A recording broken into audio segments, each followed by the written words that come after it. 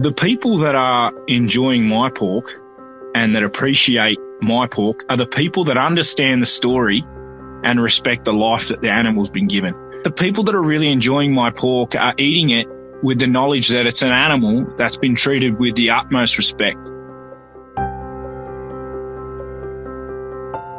This is The Crackling. I'm Anthony Huckstep.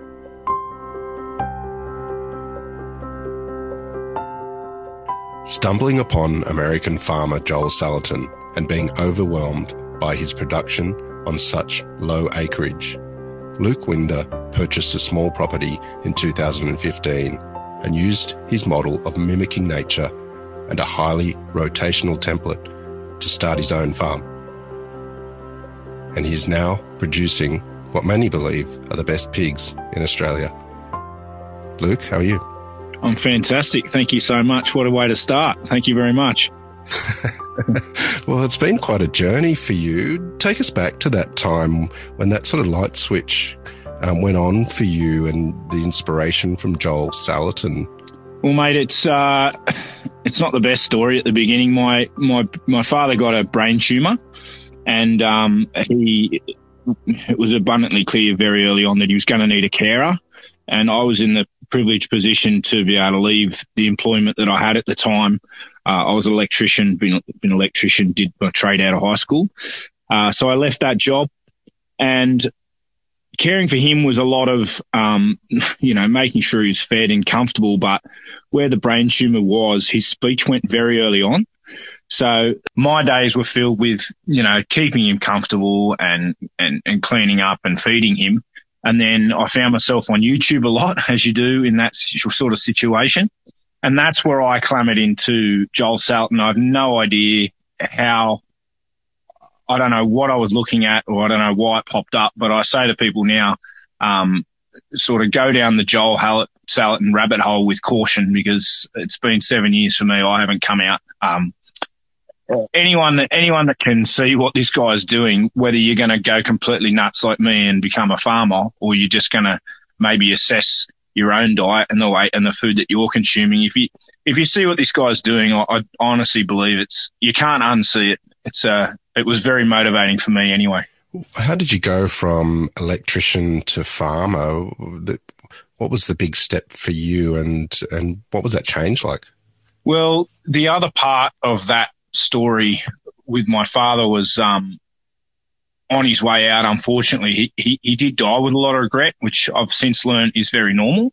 And because of the difficulties he was having in his brain, he would tell me the same thing over and over and over. And essentially it was like Groundhog Day for me, him going through all the things he regretted there. And I came out of that experience sort of thinking, I don't want to have this conversation with my kids.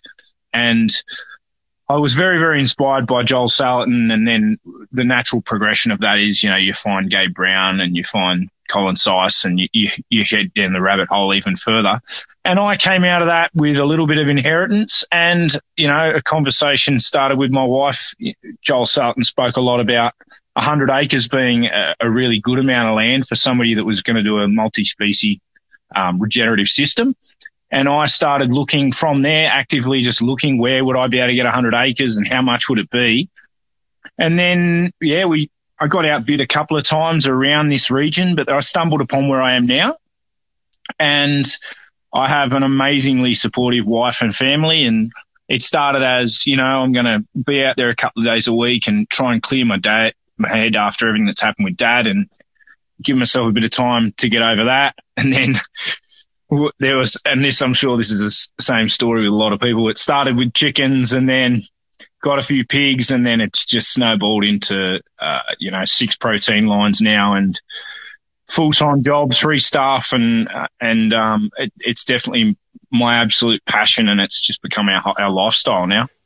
That change from electrician to farmer, was there a moment where you felt like you sort of had found your feet and everything was starting to work? I've had a few of those moments, I guess. I've had a few of those moments. You hit milestones personally and within the business that, I definitely would argue that I've got a lot more milestones that I need to hit. But, definitely as strange as that sounds, that transition, that I did my trade as an elevator mechanic. So a lot of the skills that I had, although I knew absolutely nothing about primary production, a lot of the practical skills that I brought into this industry have really helped me. And that was a pretty, it was a good place to start. I had the practical skill set. I just had to learn about the animal management and everything else that comes along with, wearing the 500 different hats you have to wear as a primary producer. And that's not an exaggeration. But yeah, mate, it might sound like a strange transition, but I don't know. It was something I think deep down in my own heart, I knew was something I did really want to do. And unfortunately, it took the catalyst of my father and what happened there for me to probably gain the confidence to really give it a shake. But no, mate, look, I'll never look back now.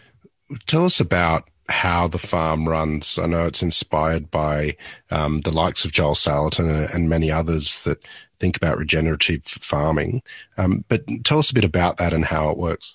We're on 100 acres on the Button, and it was essentially the armpit of this region. It was when I bought it, we couldn't even come down the driveway. Like, the agent had to take me through the neighbour. Like, it was about 65 acres of blackberry. It had no internal fencing, had no water infrastructure, had a little old, about 120-year-old asbestos cabin on it. And we now run, we've got the 6 lines. So we do Aussie white lamb, we do speckled park beef. We've got our beautiful Tathra Place pigs, which the genetics I'm sure we'll go through later on. I've got the beautiful Maremma free-range ducks, the Pekin Aylesbury ducks. I have a collaboration with Game Farm Australia, who are very, very good friends of mine, and we do the beautiful pastured Japanese quail. And then, of course, we've got the breast chickens, which is our newest addition and something we're very excited about. You just briefly mentioned the pigs. Tell us about the breed of pigs and the role that they play on the farm. Yeah, so I guess the way this place functions is, and at the risk of regurgitating Joel Salatin, I'm sure you'll hear a lot of Joel Salatin in me, but it's viewing the way animals work in nature and then allowing to do that within a commercial template. So the pig's role in all that is, for me, like I said, I had 65 acres of blackberry. We've never used any chemical. We had no mechanical means of moving it at the beginning. So we used the pigs to clear and to disturb that land to the point where we could turn that weeded and I'm talking like blackberry you can't see over. Like, this is well established blackberry. But the pigs got in and they ate all the roots and we piled it up and we've had plenty of burns and we've essentially got the blackberry that we have on here now is because my wife won't let me get rid of it because she loves the blackberries. But we're well and truly, we've cleared this place now. So the role within, I always say that swine are the guilty pleasure of a very robust regenerative system. Okay, so these are only my own personal opinions, but if you're only running pigs, and anyone that has got pigs and appreciates the disturbance that they do create, even though Joel Salatin likes to call it a massage, it is disturbance, and that's one of the reasons why I don't claim no-till. I don't use any mechanical till, but when you've got 300 pigs, I think it's a big call claiming your operation's completely no-till.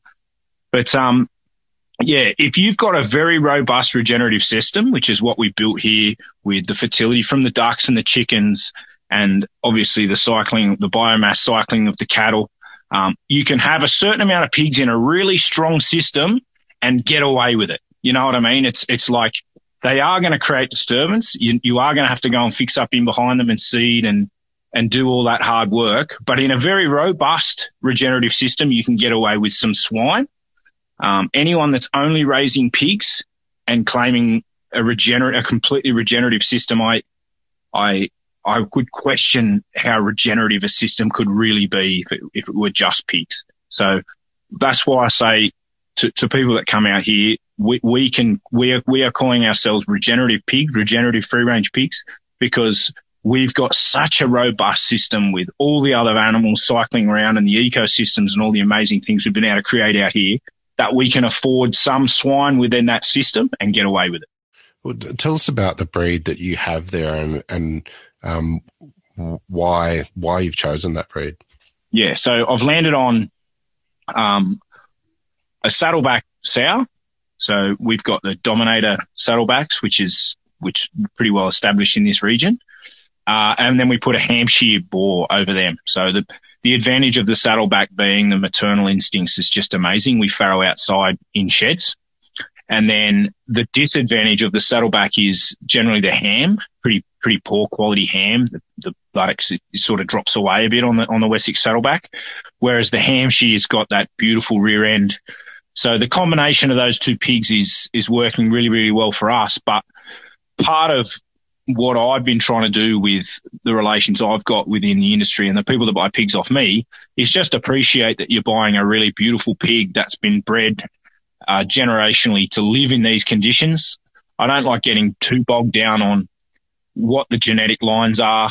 It's a beautiful free-range pig that, is evolving over the generations to live in these conditions.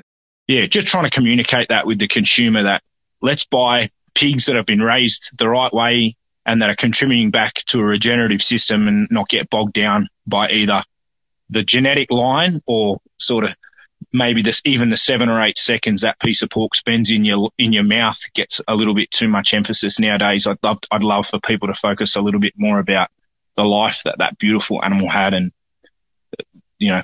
we're talking about an animal with a similar intellect to a dolphin here. Let's make sure that they've had a really beautiful and comfortable life doing things that pigs naturally can do, and less focus on genetic lines and flavour, I guess.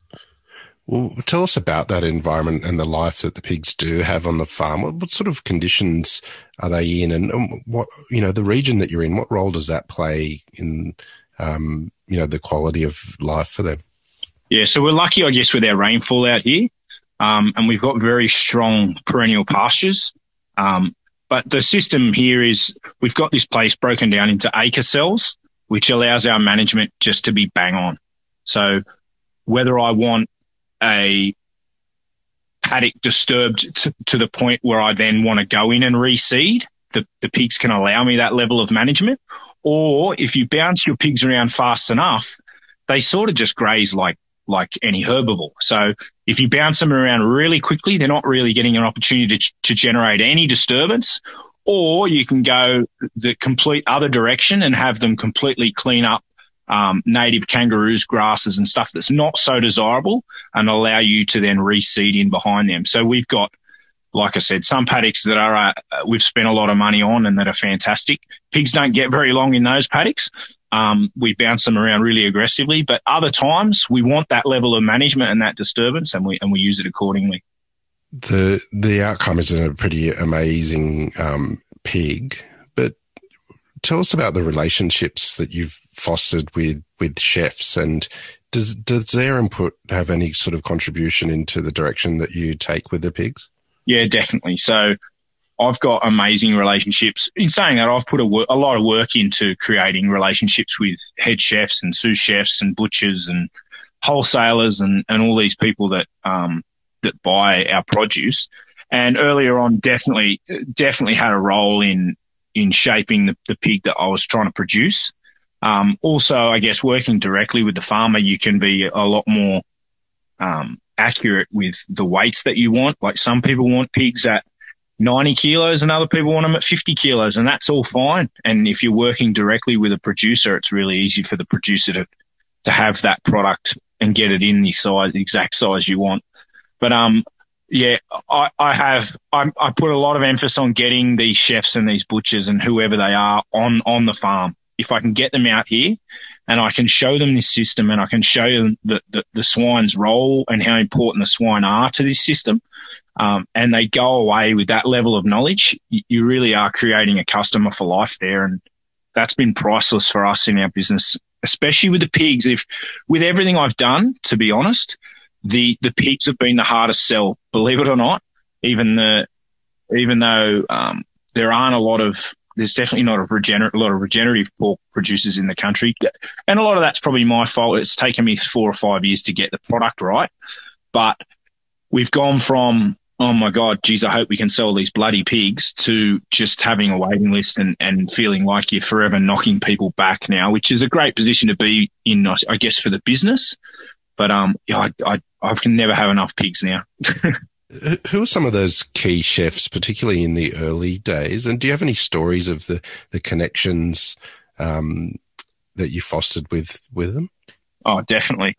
In the case of the business, some of the biggest relationships and the people that have been supporting me for the longest are definitely number one would be Peter Gilmore, with Key and Benelong and that group of restaurants, and his chefs like Troy and Brian Murray and all those guys. I know them all really well. Rod.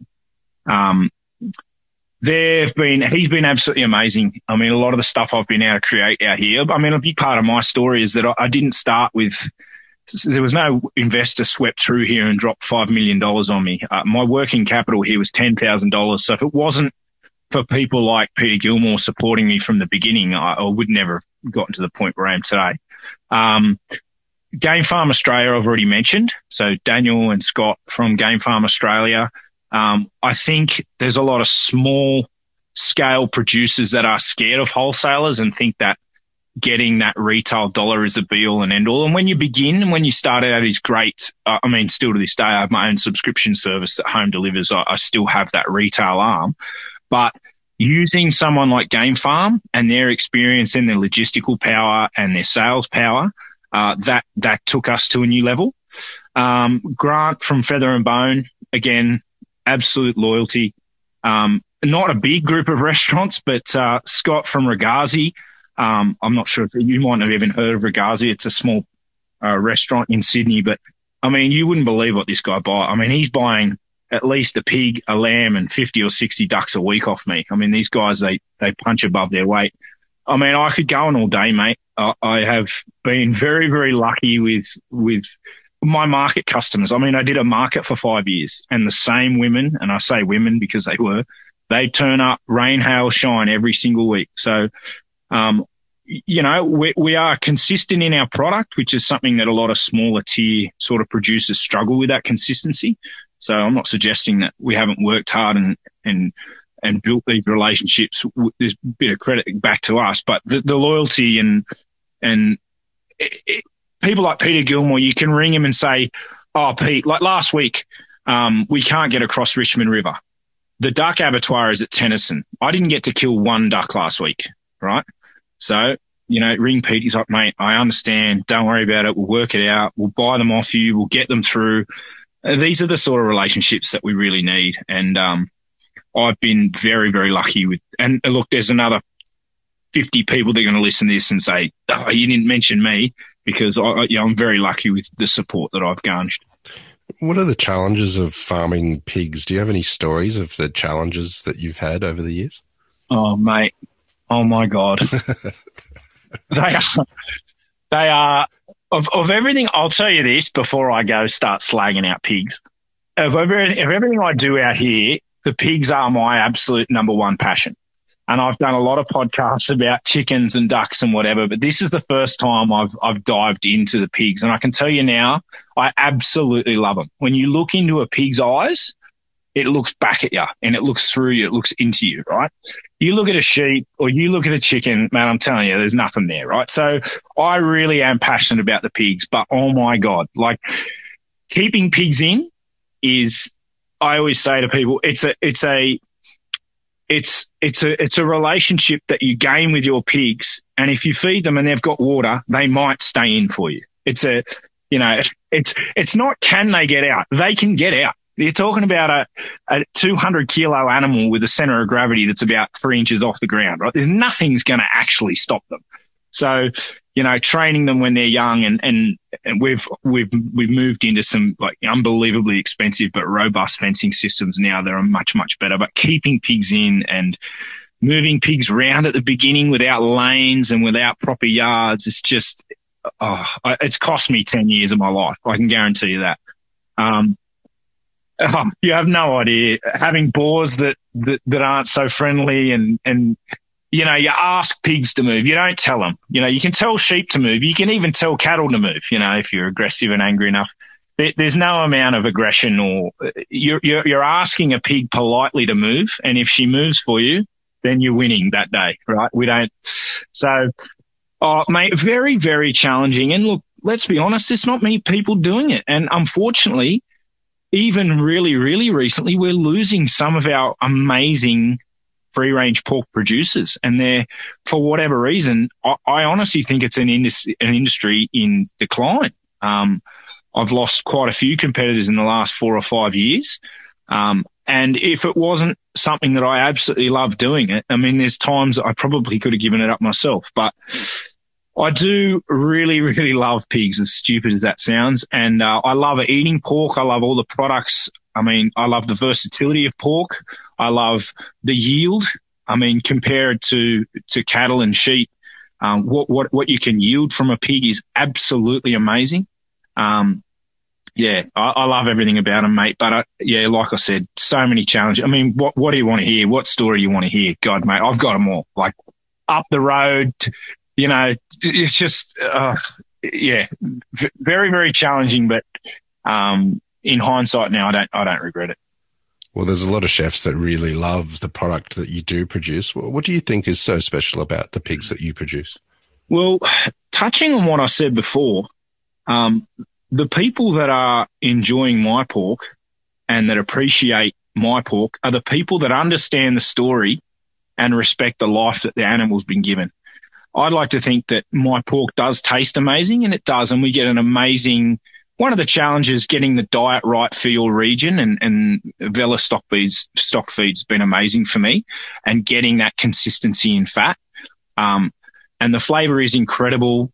But I think the people that are really enjoying my pork are eating it with the knowledge that it's an animal that's been treated with the utmost respect. It's been allowed to be a pig and to be with its mum for 16 weeks, and to have that beautiful silvo pasture and grass to eat and worms to eat and tree sap and bark, and they'll eat anything. You stand still long enough and they're chewing on your shoe.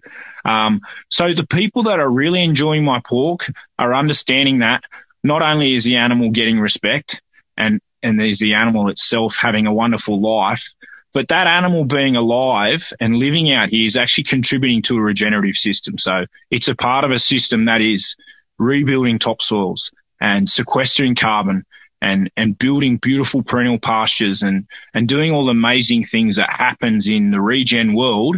And these pigs are contributing to that. I don't think there's too many people that can honestly say that they have pigs in a very robust regenerative system. And that's something that I'm really proud. Not only can I say it, you're welcome to come out here and I'll show you.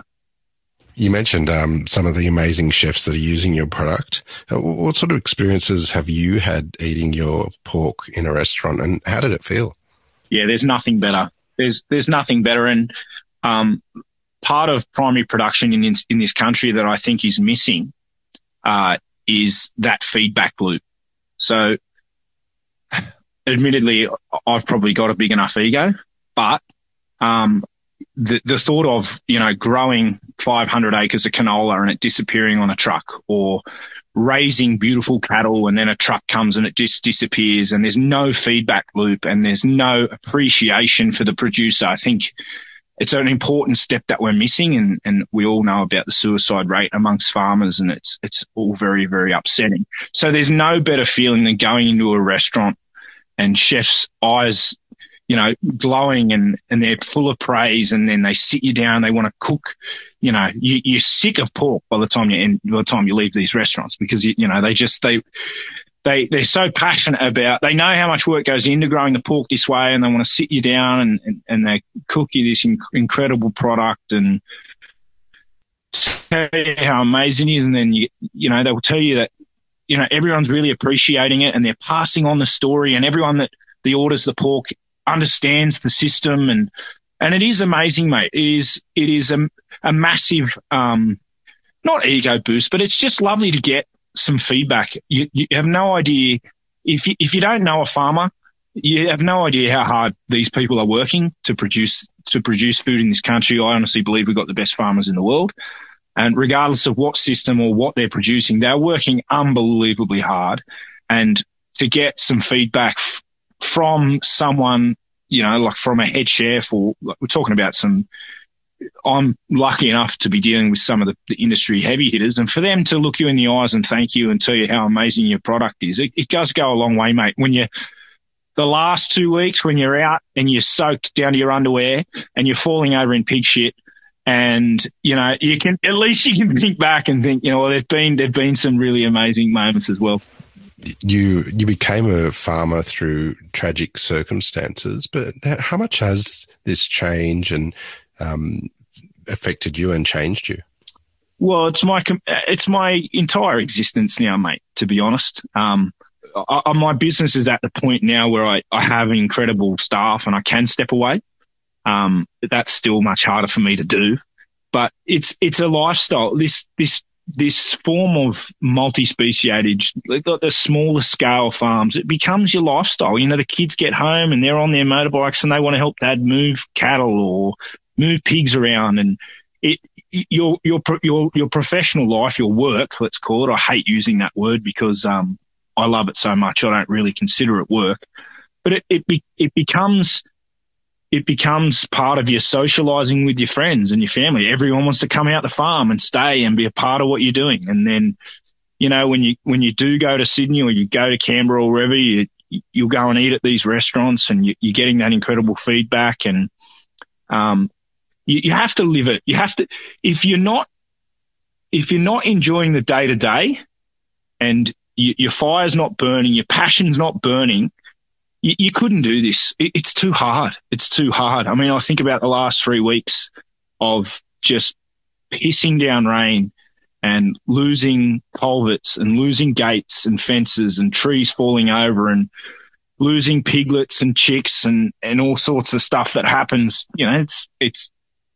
This year has been a bit of an outlier and the floods and stuff are heartbreaking. But if it wasn't your entire love and passion and existence and you didn't eat, live and breathe it, you wouldn't be able to do it. You'd give up. It's too hard. You're one of the few that offer the experience for people to come and see what you do with farm tours. I know it's better to actually experience it than talk about it, but can you tell us what people might experience if they come on and go on one of these farm tours? Yeah, definitely. So you're going to learn about the way all the different animals that we have here are contributing to building the ecosystems that we've created out here. You're going to learn about microorganisms and the microbes in the soil and how important they are and how chemical use essentially just eradicates that. You're going to learn about beautiful speckled park beef, and you're going to learn about the beautiful Aussie white lambs that not a lot of people know about. You're going to appreciate, you'll see photos and stuff of the way this land looked before we got here and what we've been able to achieve. You're going to see a transition between part of the properties that's, hardwood posts cut on site out of squiggly gum, with timber stays and 2 and 3 wire fences, through to the transition to, concreted steel posts and really robust fencing systems and newer water systems. And you'll see my trend. You can walk from one end of this place to the other and see where I had absolutely no money and no idea, through to a fantastic system now that's, it's something that producers don't talk about as much, because there's an image in Australia of farmers that are just battling all the time. Or farmers are just battlers, like they're always in drought or they're in flood well, we've got to change that image. And I'm pretty open about the fact that we do have a profitable business here. I'm never going to be a multi-squillionaire, but we have a system here where our staff get paid well and have good conditions, and I do earn a living. And I think that's an important message to get out. You can get your white collar salary if you so desire to have your hands in the dirt and become a farmer. There is a way of creating a white collar salary even on 100 acres. Well, what you've created there is absolutely extraordinary, and so many people love what you are producing. What do you love about what you're doing? Oh, I love every day. I love the challenges that it brings me, and I love the fact that me and my family get to eat beautiful, nutrient-dense, chemical-free food. my second son has a lot of special needs, and we've seen amazing results in him eating this way. We have a market gardener on site, so essentially all we eat really is what we produce here. I love the physicality of the work. I like being healthy and being outside, and that's really important for my own mental health as well. I love the people that I work with. I've got fantastic staff here. I love all the chefs and even the home subscribers. It's a wonderful system with that feedback loop that we've already discussed. I love being innovative. Some of the systems I have here, but part of the problem with going down the Joel Salatin rabbit hole is that I've read all these books, but a lot of what's written, it doesn't work here. We're a different economy. We're different size cities. We're different genetic lines. We're paying a lot more for feed. We're paying a lot more for processing. We don't have abattoirs that are 15 and 20 minutes away. So I say be inspired by Joel Salatin, but then find an Australian producer that's doing what you want and maybe get in their ear, because you can toss out any of the numbers that you read in Joel Salatin's book completely.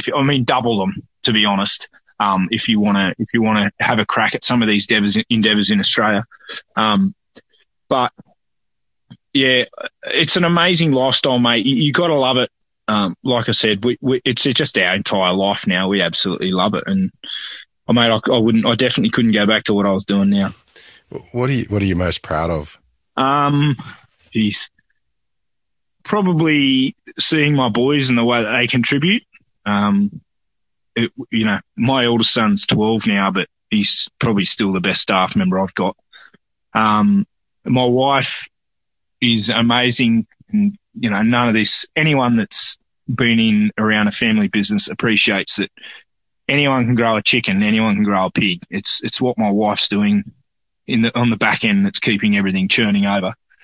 But look, I am very proud. I don't think a lot of people understand. You said before that we open this place up. We're essentially open 365 days a year. Anyone wants to come out and you have a look around. I'm very proud to show people what I've done. I don't believe, and this is only my own very limited knowledge, I don't believe anyone has a robust multi-speciated system with 6 protein lines that are all profitable. Well, let's call 5 profitable at this point. And building a regenerative system that's as robust as what we've been able to create out here. And I think we have been innovative as far as the housing and some of the methodologies we use, especially in and around the quail, the fencing systems that we use and the water systems that we use. It's all very different. There's been no cutting, pasting here. Everything's been Mark 1, Mark 2, Mark 3, Mark 4 until I land on something that starts to work. And I'm very proud of I'm proud of how innovative we are. And I honestly do think we're doing something pretty unique. Well, Luke, it's incredible what you've created there, and it's an absolute honour to have you on the Crackling today to hear just a little bit of your story. Please keep in touch and we'll catch up again soon. Yeah, definitely. Thank you. Thank you for the opportunity. This is The Crackling, a Deep in the Weeds production in partnership with Porkstars. I'm Anthony Huckstep. Stay tuned as we catch up with some of Australia's best chefs and pork producers to discover what makes Australian pork so special.